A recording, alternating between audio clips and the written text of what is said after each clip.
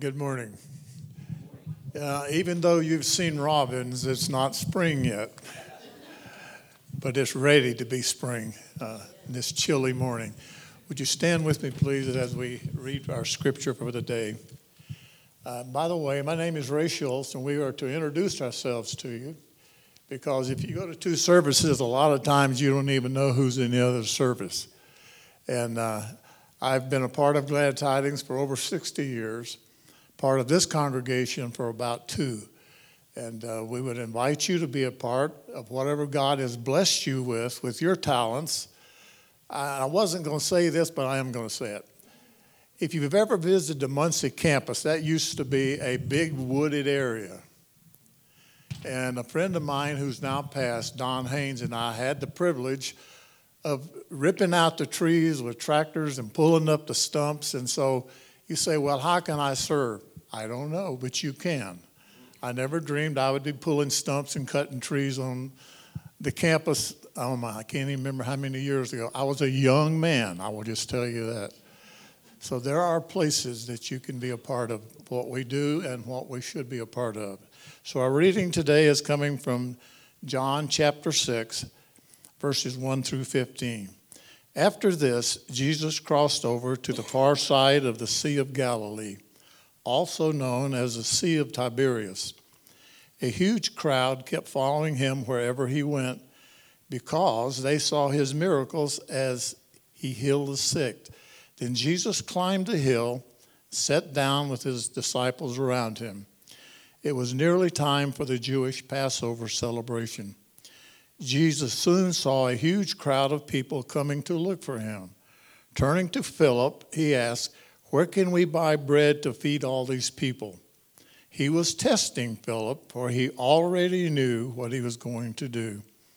Philip replied, "Even if we worked for months, we wouldn't have enough money to feed them." Then Andrew, Simon Peter's brother, spoke up. "There's a young boy here with 5 barley loaves and 2 fish. But what good is that with this huge crowd?" "Tell everyone to sit down," Jesus said. So they all sat down on the grassy slopes. The men alone numbered about 5,000. Then Jesus took the loaves, gave thanks to God, and distributed them to the people. Afterward, he did the same with the fish, and they all ate as much as they wanted. After everyone was full, Jesus told his disciples, "Now gather the leftovers so that nothing is wasted." So they picked up the pieces and filled the 12 baskets with scraps left by the people who had eaten from the 5 barley loaves. When the people saw him do this marvelous sign, miraculous sign, they exclaimed, "Surely he is the prophet we have been expecting." When Jesus saw that they were ready to force himself to be their king, he slipped away into the hills by himself. This is a fun one. A great miracle. We're in a series that's just simply titled That You May Believe. It's taken from John's Gospel, and we're looking at the 7 different signs that John gives in his Gospel about who Jesus was. Real quick, just wanted you to know right now as we're in here engaging this, our kids next door, they're engaging from Genesis chapter 1, verse 1 through 31. So they're looking at the creation account, and they're looking at the faith fact that God is my creator. And so the verse they're learning right now this month is, "I've hidden your word in my heart that I might not sin against you." How many of you know that's a good verse to memorize? That's an important one. And parents, along with this, we'd encourage you, you'll see this on our Facebook, so you could grab it from there, or you could take a picture if you want, but it's got 3 different questions. You can engage your kids on the way home, and then if you go to our website, we've got these different devotions that you're able to download that will walk you through what the kids are learning this week in their classes, so you can engage them throughout the week. But let's go to the Father in prayer and ask his presence just to speak to us as we feast on his word this morning. Father, we come before you. Jesus, we thank you for the word of God. It is living, it's powerful, it's true, it's good. And we pray that today we would be people who are changed and shaped by it. That God, we would long for you in your presence, and we realize that you are more than enough for us. And so, Lord, would you speak today through your word? Would you move in our lives, we pray. In your name, amen. This is one of the important signs in John's gospel. Other than this miracle, there's only one other that's recorded in all four of the gospels, and that is the resurrection.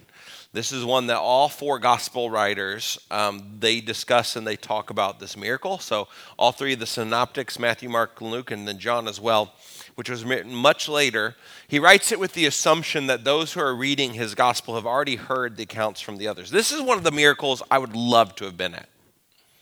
How cool would it have been to have been in the audience at the feeding of the 5,000? Because every other miracle, don't get me wrong, they're awesome. Watching Jesus heal the sick, cast out demons, heal blind eyes, open deaf ears, all that's really cool. But this one, you walk away with free lunch. I mean, seriously, like you get to not just see the miracle, you get to taste the miracle. You get to experience, to be a part of it. Every person that was there that day, they had a hand in experiencing what Jesus did in that moment as he fed a lot of people, more than 5,000. The miracle is called the feeding of the 5,000, but it records that there was about 5,000 men that were there, but there was also the women and children. So the best estimates is he probably fed close to 15 to 20,000 people. Now you're going, well, why is there so many people there? Well, it was near the Jewish Passover, so you've got lots of people flocking to the area that are gathering. And they've heard things about this Jesus, this possible Messiah, this possible chosen one. And so not only are they there gathering for Passover, but they're there engaging, going, okay, I want to hear from this guy. I want to see some of the things that I've heard about. But we need to understand there's a backdrop to this miracle that often gets lost that I think is a unique way for us to see the heart of our Savior. It says that basically, it's recorded in multiple of the Gospels, right before this account that's happened, one of the things that's been going on is Jesus' cousin, the very person who basically made a proclamation about the start of his miracle, behold the Lamb of God who takes away the sin of this world, John the Baptist, has died. He's been beheaded. He's been murdered. And word has just gotten to Jesus and his disciples, hey, this person whom you love, who you care about, who even helped kickstart like your ministry, who John baptized Jesus, he's now passed away and he's died. He's been beheaded.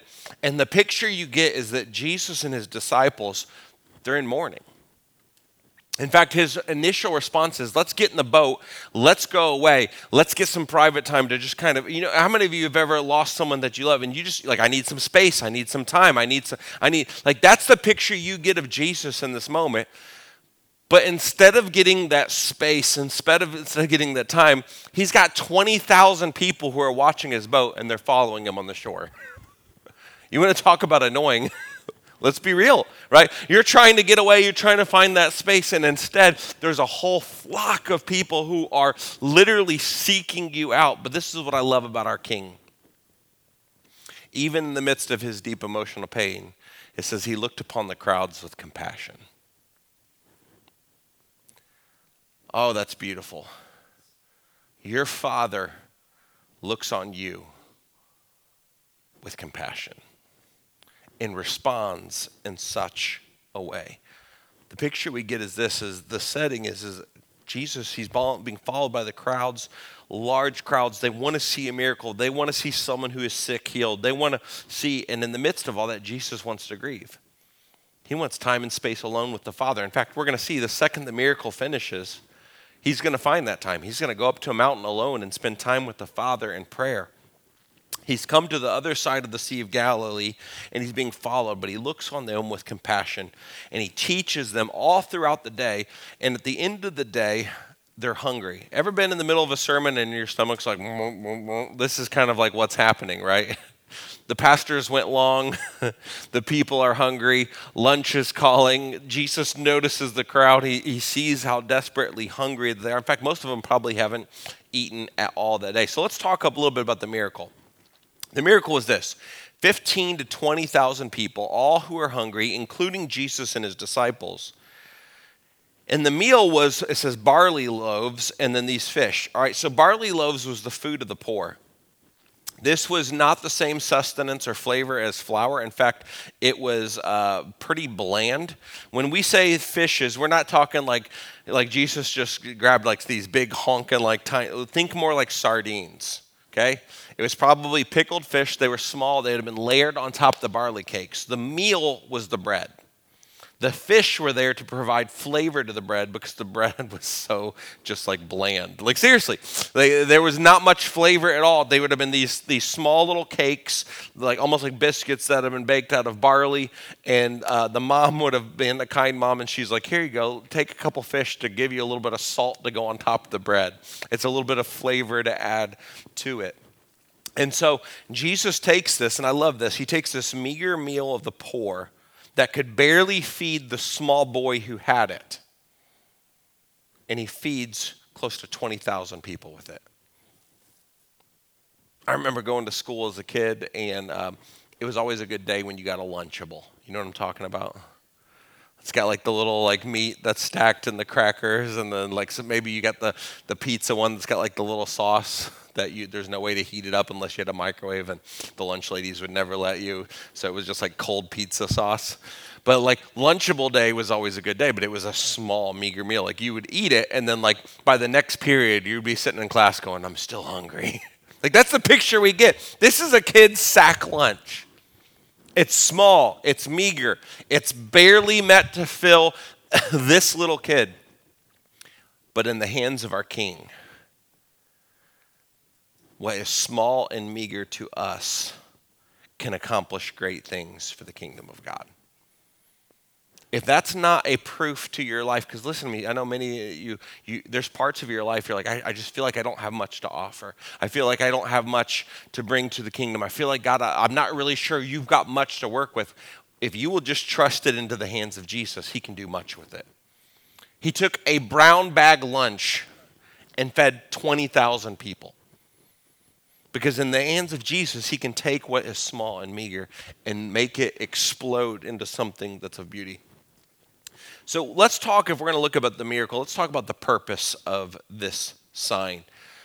We've said throughout all of this series that the miracles that Jesus performs are more than just the miracle. It's more than just the eyes were opened or deaf ears were opened or that a demon was cast out. The miracle itself was a declaration. In fact, the word sign that John uses, it means that Jesus distinguished himself in it. He made himself seen as being different from everybody else that was around. But the second thing that Jesus did through it is there was an aspect of who he was and what he had been called to do that was uniquely unveiled or revealed through that miracle. And this sign, the purpose of it is to do two things. It's to shift our perspective and the perspective of the disciples from from our understanding, number one, of what God can do, and secondly, who Jesus really is. There should be a shift in our perspective with this miracle on what God can do and who he is. Listen to what A.W. Tozer says. What comes into our minds when we think about God is the most important thing about us. Worship is pure or base as the worshiper entertains high or low thoughts of God. For this reason, the gravest question before the church is always God himself. And the most pretentious fact about any man is not what he at any given moment may say or do, but what he in his deep heart conceives God to be like. What you think about God matters. Because what you think about God will direct your actions, direct your thoughts, and direct your life. If he is good and he is for me, it changes the way that I see. But if he is weak and if he is small and my sin is great, it changes how I live. What we think about God matters. So let's take a look at this first shift. The first shift was this, what God can do. And it says this, Jesus saw a huge crowd of people coming to look for him. Turning to Philip, he asked, "Where can we buy bread to feed all these people?" He was testing Philip, for he already knew what he was going to do. Philip's smart, okay? Philip's like your typical, he's like an accountant or something. Jesus comes in and he's like, all right, take a look at the crowd, Philip. Where are we going to get enough food for all this? And Philip doesn't go, where is there the ability to do this? He starts thinking about his pocketbook, right? Imagine how many of you have ever had to put on a wedding for someone, right? It can get expensive, and it can get expensive quick. And that's just a small number. Imagine trying to feed 15 to 20,000 people. Even at $5 a head, that's a lot of money. But what if it's like a $15 meal, right? $15 times 20,000 people, that's a lot of money. And Philip starts doing the math instantly. Like that's like where his brain shifts to. He looks at the crowd and he starts doing the math and he's like, even if we worked for months, Jesus, all 12 of us disciples, we wouldn't have enough money to feed this many people. We can't do it.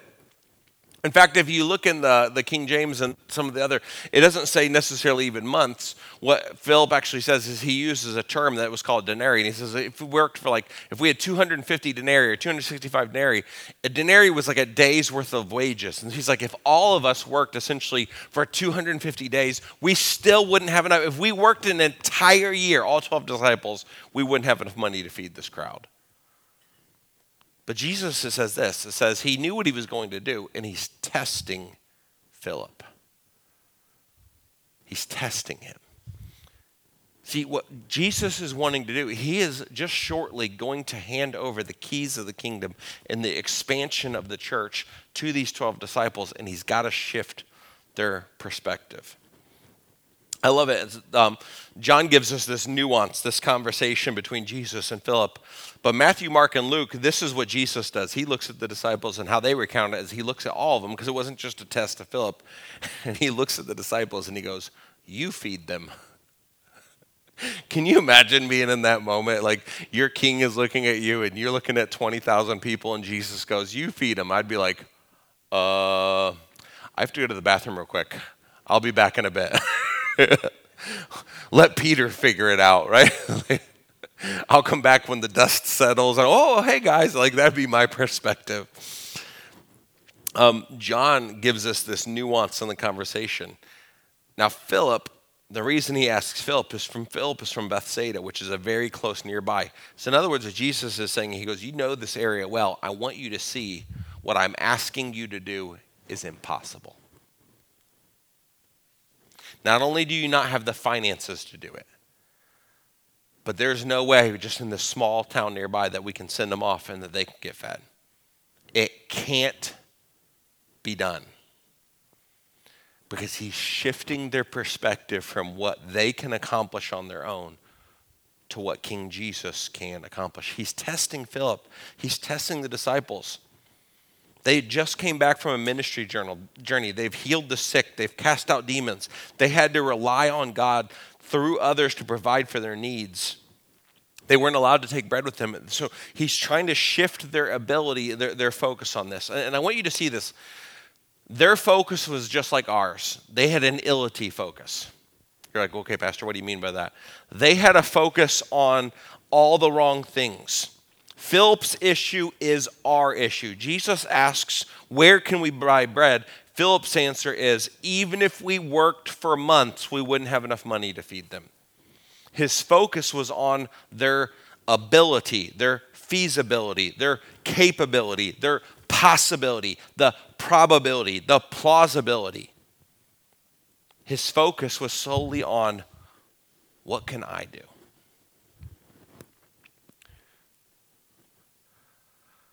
Can I tell you something? We have to change our perspective. If our focus, when God speaks or he wants to move, is contingent on you or your ability or my ability, can I tell you something? We're in some bad shape. Seriously. We don't have the strength. We don't have the power. We don't have the vision. You know, we've been this year talking about taking ground. Can I just be honest? The people you've been praying for, if it's up to you and me to see them get saved, we're in some hot water. If it's up to you to see your life be changed, can I tell you something? My track record's not that great at it. Me and myself and my efforts, not so hot. All of us in this room, that's our story. We got ourselves into our situation because of our ability, because of what we can do.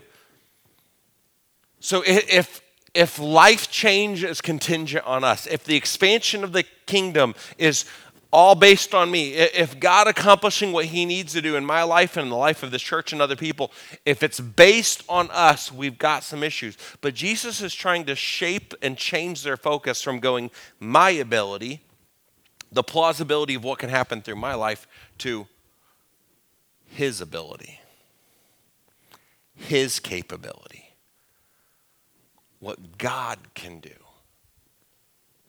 Do you realize what Jesus is doing in this moment? He's testing Philip to go, where's your focus? Is it on what you can do, Philip, or is it on what I can do?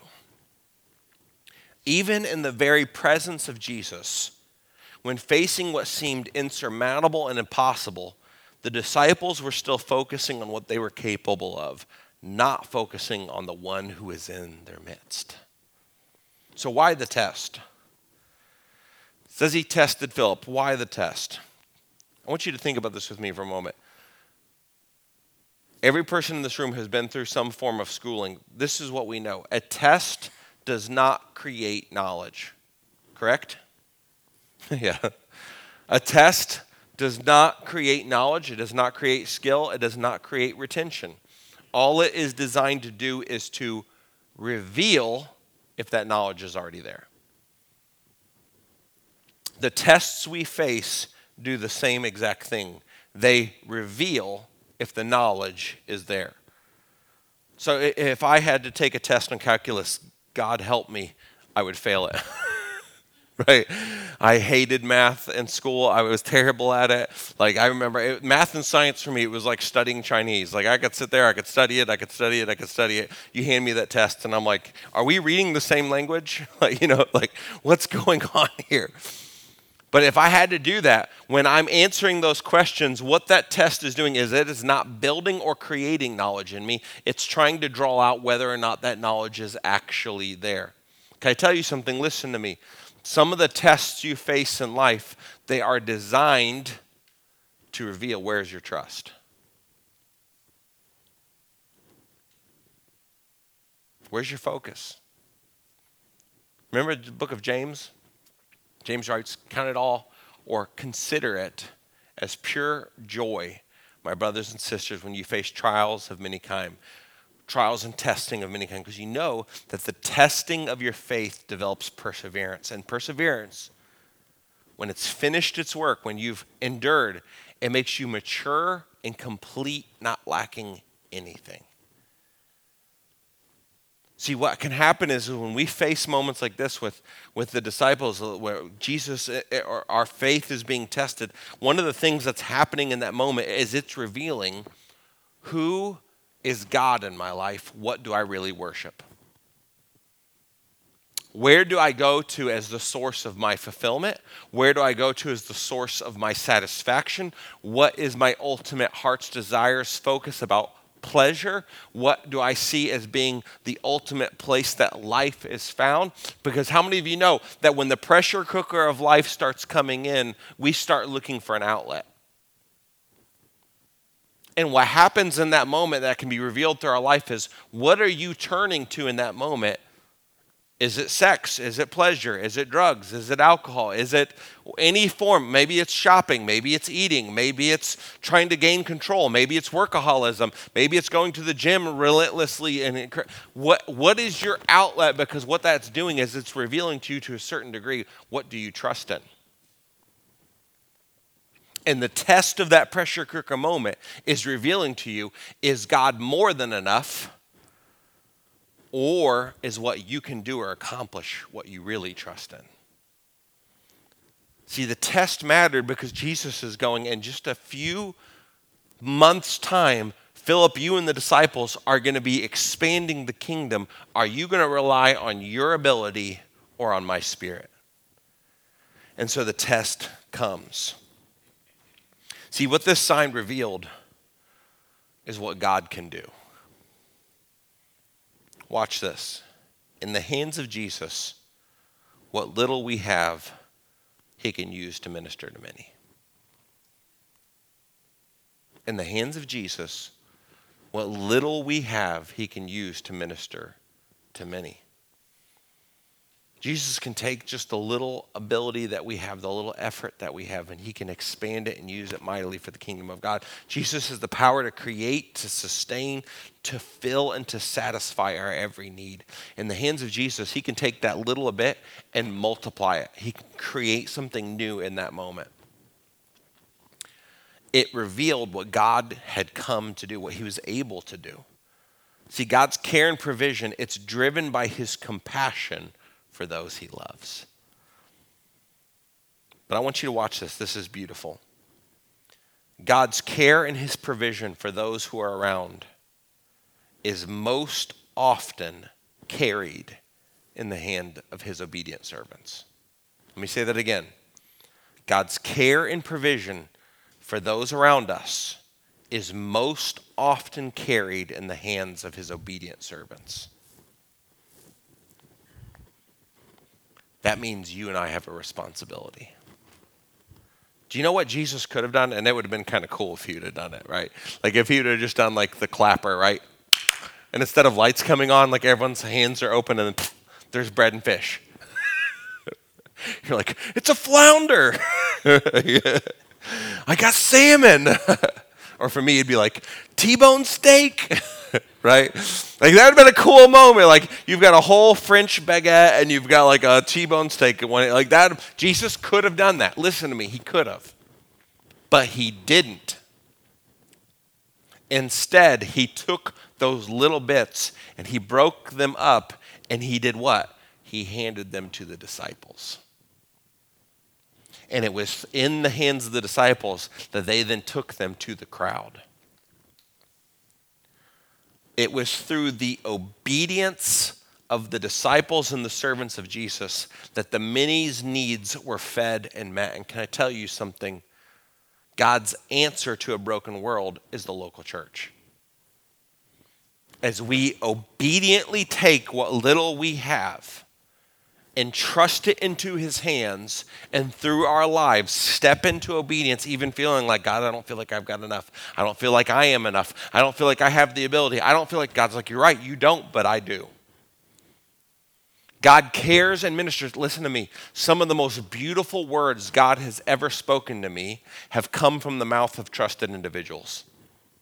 People who have prayed into my life, who have sowed wisdom into me, who in that moment, through the Holy Spirit, spoke and encouraged me, brought life to me, brought encouragement to me. How many of you have ever had that moment where like someone's talking to you and you're like, this ain't them? Like God himself is like speaking, like that's a powerful moment. Can I tell you something that happened as they were obedient to what God had called them to do? God cares and ministers his compassion towards those who are in a midst, but it's often carried in the hands of obedient servants. So our shift number one has to be on what he can do, but the second shift we have to have is on who he is. The crowd had a wrong perspective. Jesus finishes. The crowd looked at this miracle through a selfish lens. They immediately want to make Jesus king, like on the spot. Then again, if someone performs a miracle and they feed 20,000 people from their hands, like you're kind of like, we can take over Rome. We can do anything we need. He can perform miracles like feed 20,000 people from a Lunchable. I think we can do this, right? They're like, let's go conquer Rome. You have powers we can utilize. You can feed us. You can help us dethrone Roman rule over us. We want you to be our military, our political, our king, to give us what we want, and we want more bread. Like you can almost hear the crowds chanting, more bread, more bread. That's the picture you get. Jesus sends them away. That night, there's a storm, and we're going to talk about this here shortly, where Jesus walks on water in another sermon. But immediately after that miracle, which that's cool too, I'm excited to preach through that one. The next day, the crowd shows up again. And guess what they want? More bread. It's a shocking moment what we find in this. If you've got your Bibles, if you look later today, John chapter 6, verses 21 through 71, you see a side of Jesus that we don't like to talk about too often. He intentionally loses followers. We're like, wait a second, wait. You're not supposed to do that, Jesus. Anytime you have a speaker, your goal is to try to gain a following or gain a crowd. Or no, Jesus, what are you doing? But what we see in John chapter 6, 22 through 71 is massive amounts of people start to desert Jesus because of what he teaches. And he says to them, he says, you want me only because I fed you, not because you understood the sign. He's like, you want me today because you want more bread, and I'm not giving you more bread. You want me because you think that like I'm just going to every day miraculously pop up bread for you to eat so you don't have to work or do any of that kind of stuff. You can just have it. Jesus goes, that's not what I'm here to do. He says the only work that God wants of you is to believe the signs that are intended to put faith, trust, and belief in God. And their response is, okay, we'll believe if you give us more bread. Okay, I'll trust you, Jesus, if you do that thing again. Do that miracle, a little bit more fish, a little bit more bread. I'm down for that, and then I'll believe in you. Their response is, give us some more food. In fact, give us more every single day, like what happened whenever Moses was here and there's manna every day. And if you do that for us, then we'll put our trust in you, Jesus. And Jesus goes, well, here's the problem. You're wanting the bread. I am the bread. He says, I'm the true bread. What you tasted yesterday physically is what I will do for all who come to me spiritually. You walked away satisfied and fed and full. That's what my presence does. He goes, that's the sign. Not the fact that you didn't have to work for the bread, not the fact that it appeared magically, not the fact that like you had your fill, not the fact that it tasted good, not any of that. The sign is that what you were longing for is me. He goes, you talk about Moses and manna, how it appeared every single day. He's like, you need me every day. More than you need actual bread, you need me. The manna in the wilderness has sustained them. It brought life. It carried them through the wilderness. Can I tell you something? You know what's going to carry you through your wilderness and through your test? Jesus' presence. Not your ability, not your ability, not your capability, not your strength, not any of those things. What you're going to need in the midst of your face, of your test, and whatever it is you're going through, it's not any of that. It's the presence of Jesus. That's what we need. So Jesus says that, and the crowd's still kind of with him until he says these words. Let's be real here. Jesus gets a little weird. And he looks at them and he says, unless you eat my flesh and drink my blood, you have no part with me. Now, let's just pause here for a second. We've got hindsight. We know everything. If someone walked up to you and was like, unless you eat my flesh and drink my blood, you'd be like, hang up. I'm not a cannibal. You just got weird with me, sir, right? But Jesus realizes, because he knows their hearts, they're not really his followers. And they don't really want him. They want the things he can provide. If that's not an indictment on modern day Christianity, I don't know what is. What do you want more, him or his stuff? And if his stuff stops, is he still more than enough? Because Jesus is going to look at them and go, sorry, champ, no bread today. No miracle. I'm the bread. I have to be more than enough. And he looks at them and he's like, if you really want to be my follower, then you have to realize that I am everything that you looked for. You have to eat my flesh, drink my blood. And what he's talking about there, obviously, is he's talking about what he's going to do at the Passover meal, where he's going to sit before his disciples and he's going to partake. Remember, this is taking place right next to the Passover. So this isn't lost to them. He's saying to them, listen to me, I have to be your sacrificial lamb. I have to be what you partake in. On the night of the Passover, you ate of the lamb, and the lamb's blood was poured over the doorposts of the house, and anyone who hid underneath the blood was covered and protected, and death passed over them. And he's like, I'm that lamb. You got to eat my flesh. You've got to drink my blood. It's going to be my blood that's poured out for the forgiveness of sins. Jesus is saying, I have to be everything that you put your trust and your hope into. I'm the bread. I'm what you long for. He says, only trusting in me and me alone is going to bring you eternal life. Now, so that's what he says. Let's look at the response. And the response was this. There was essentially three groups. There was the crowds, there were surface level disciples, and there was true disciples. And as soon as Jesus says this, we see all the way back to the parable of the sower taking place, where the seed is sown on many grounds, and the ground is meant to be like the heart, but the heart determines its growth. We see what happens is this: the crowds start to leave, and even disciples start to leave. Jesus finishes this teaching, and it goes kind of like from 15, 20,000 to like, oh, time to go home, everybody. Time to go do our thing. And even people who've been sticking around for a little bit, who had an assumption about who Jesus was supposed to be, suddenly they're like, I don't know if I'm for this. And so Jesus looks at his apostles. He looks at the 12 disciples and he goes, are you going to leave me too? And they go, where are we to go? You have the words of life. See, this is what we find. The crowds leave, some disciples desert him, but true disciples come closer. All three groups saw and experienced the same miracle.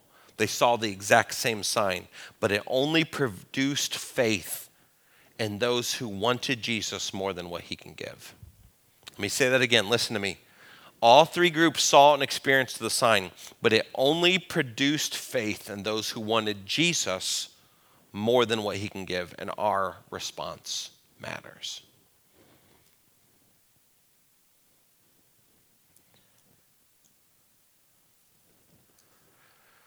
What do you want, the king or his stuff?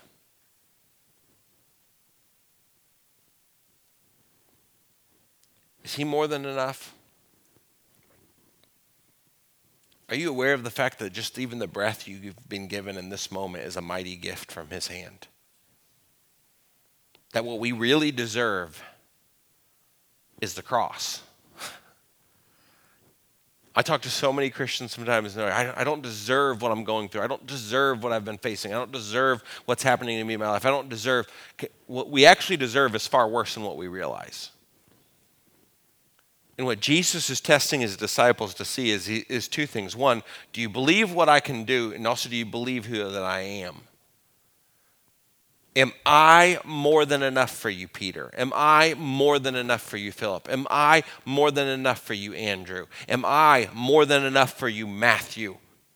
Are you going to put your faith and trust in me and not what I can necessarily even do in your life or through, but are you going to trust in me as the greatest source of everything?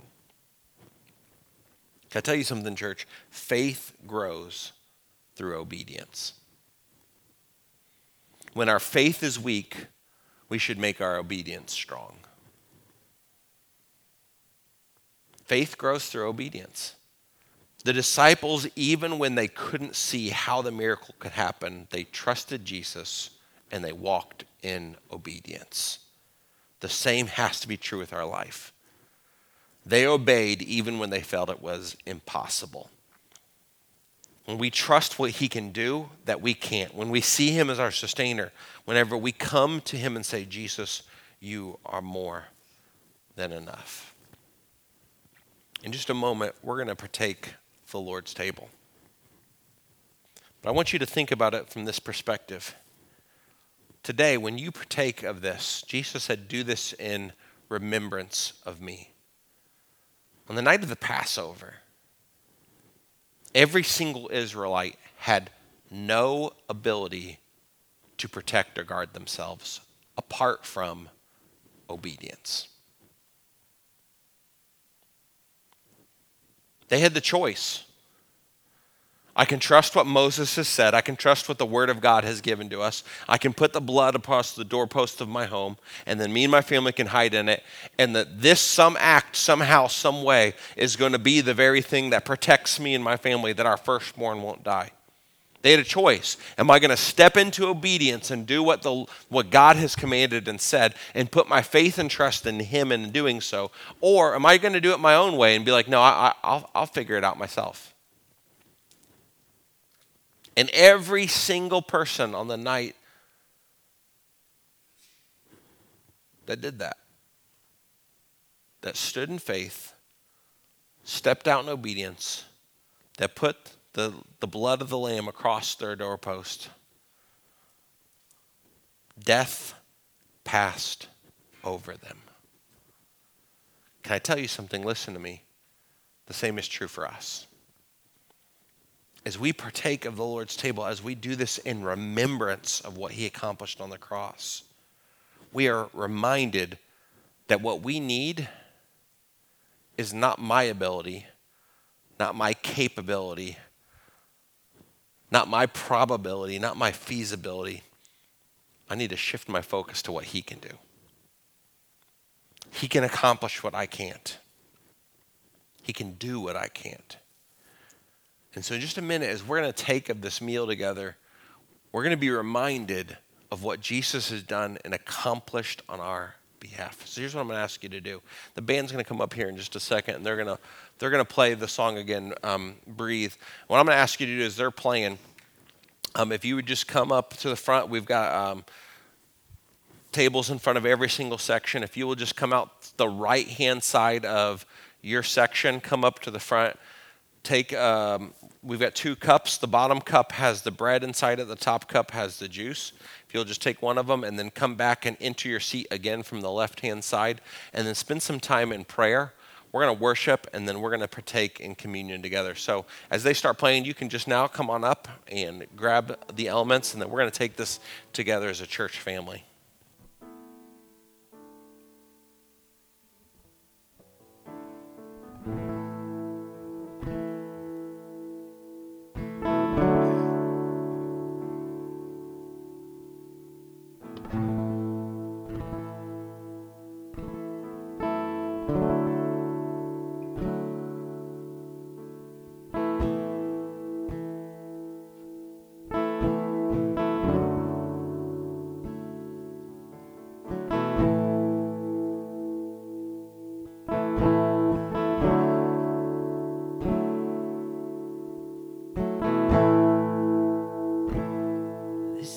My daily bread.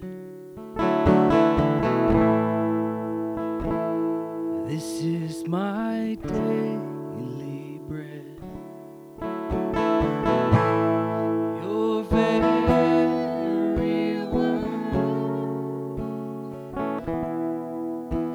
spoken to me.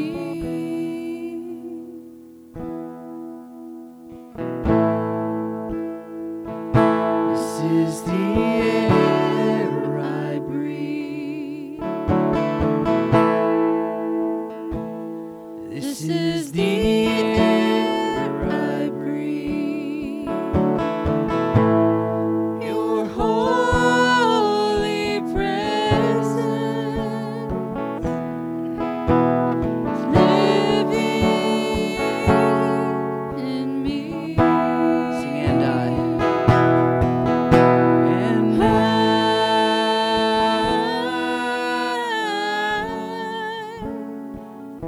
I'm desperate for you.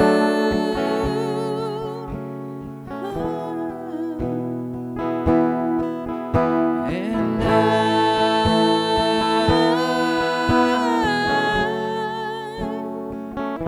I'm lost without you.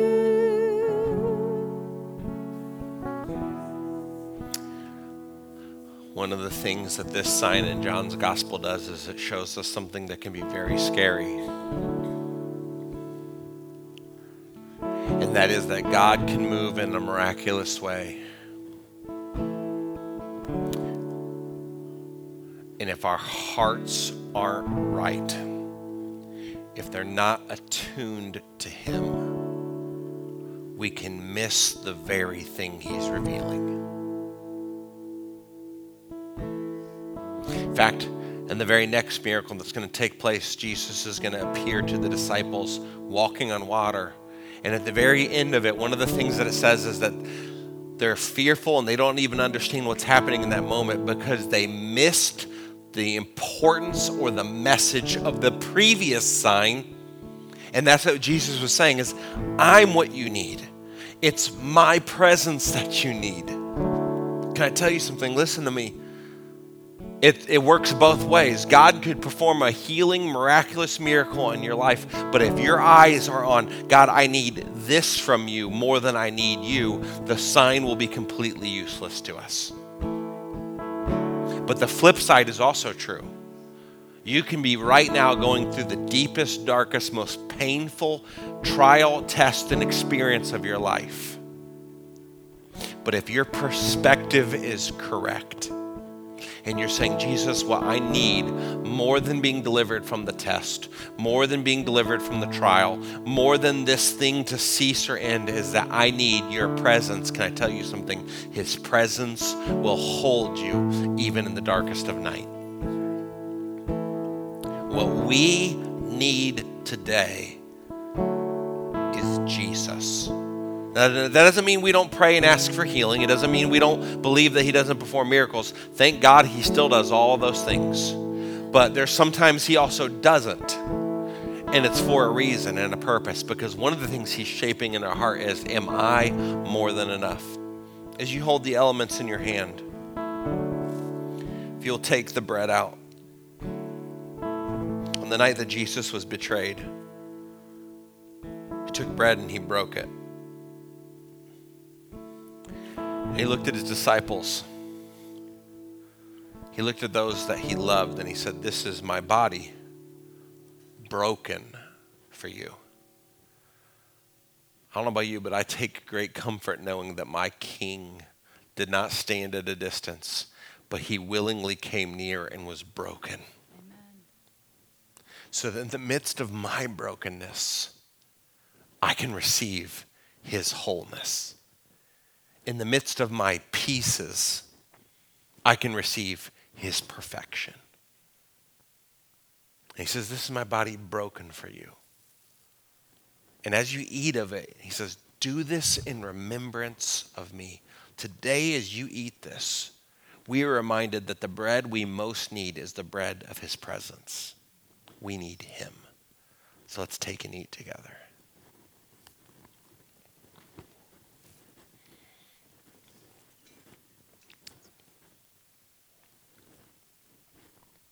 Shortly thereafter, he took the cup.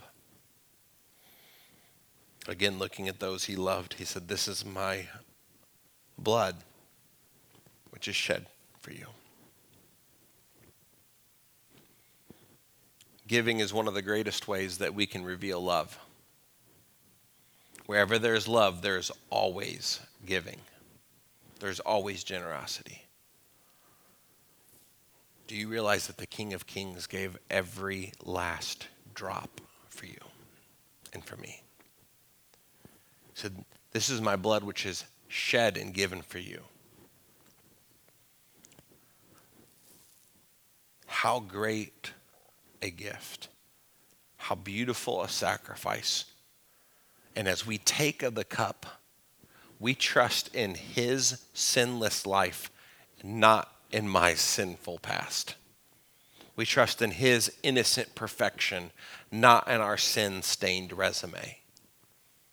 And we trust in his ability, not in our own.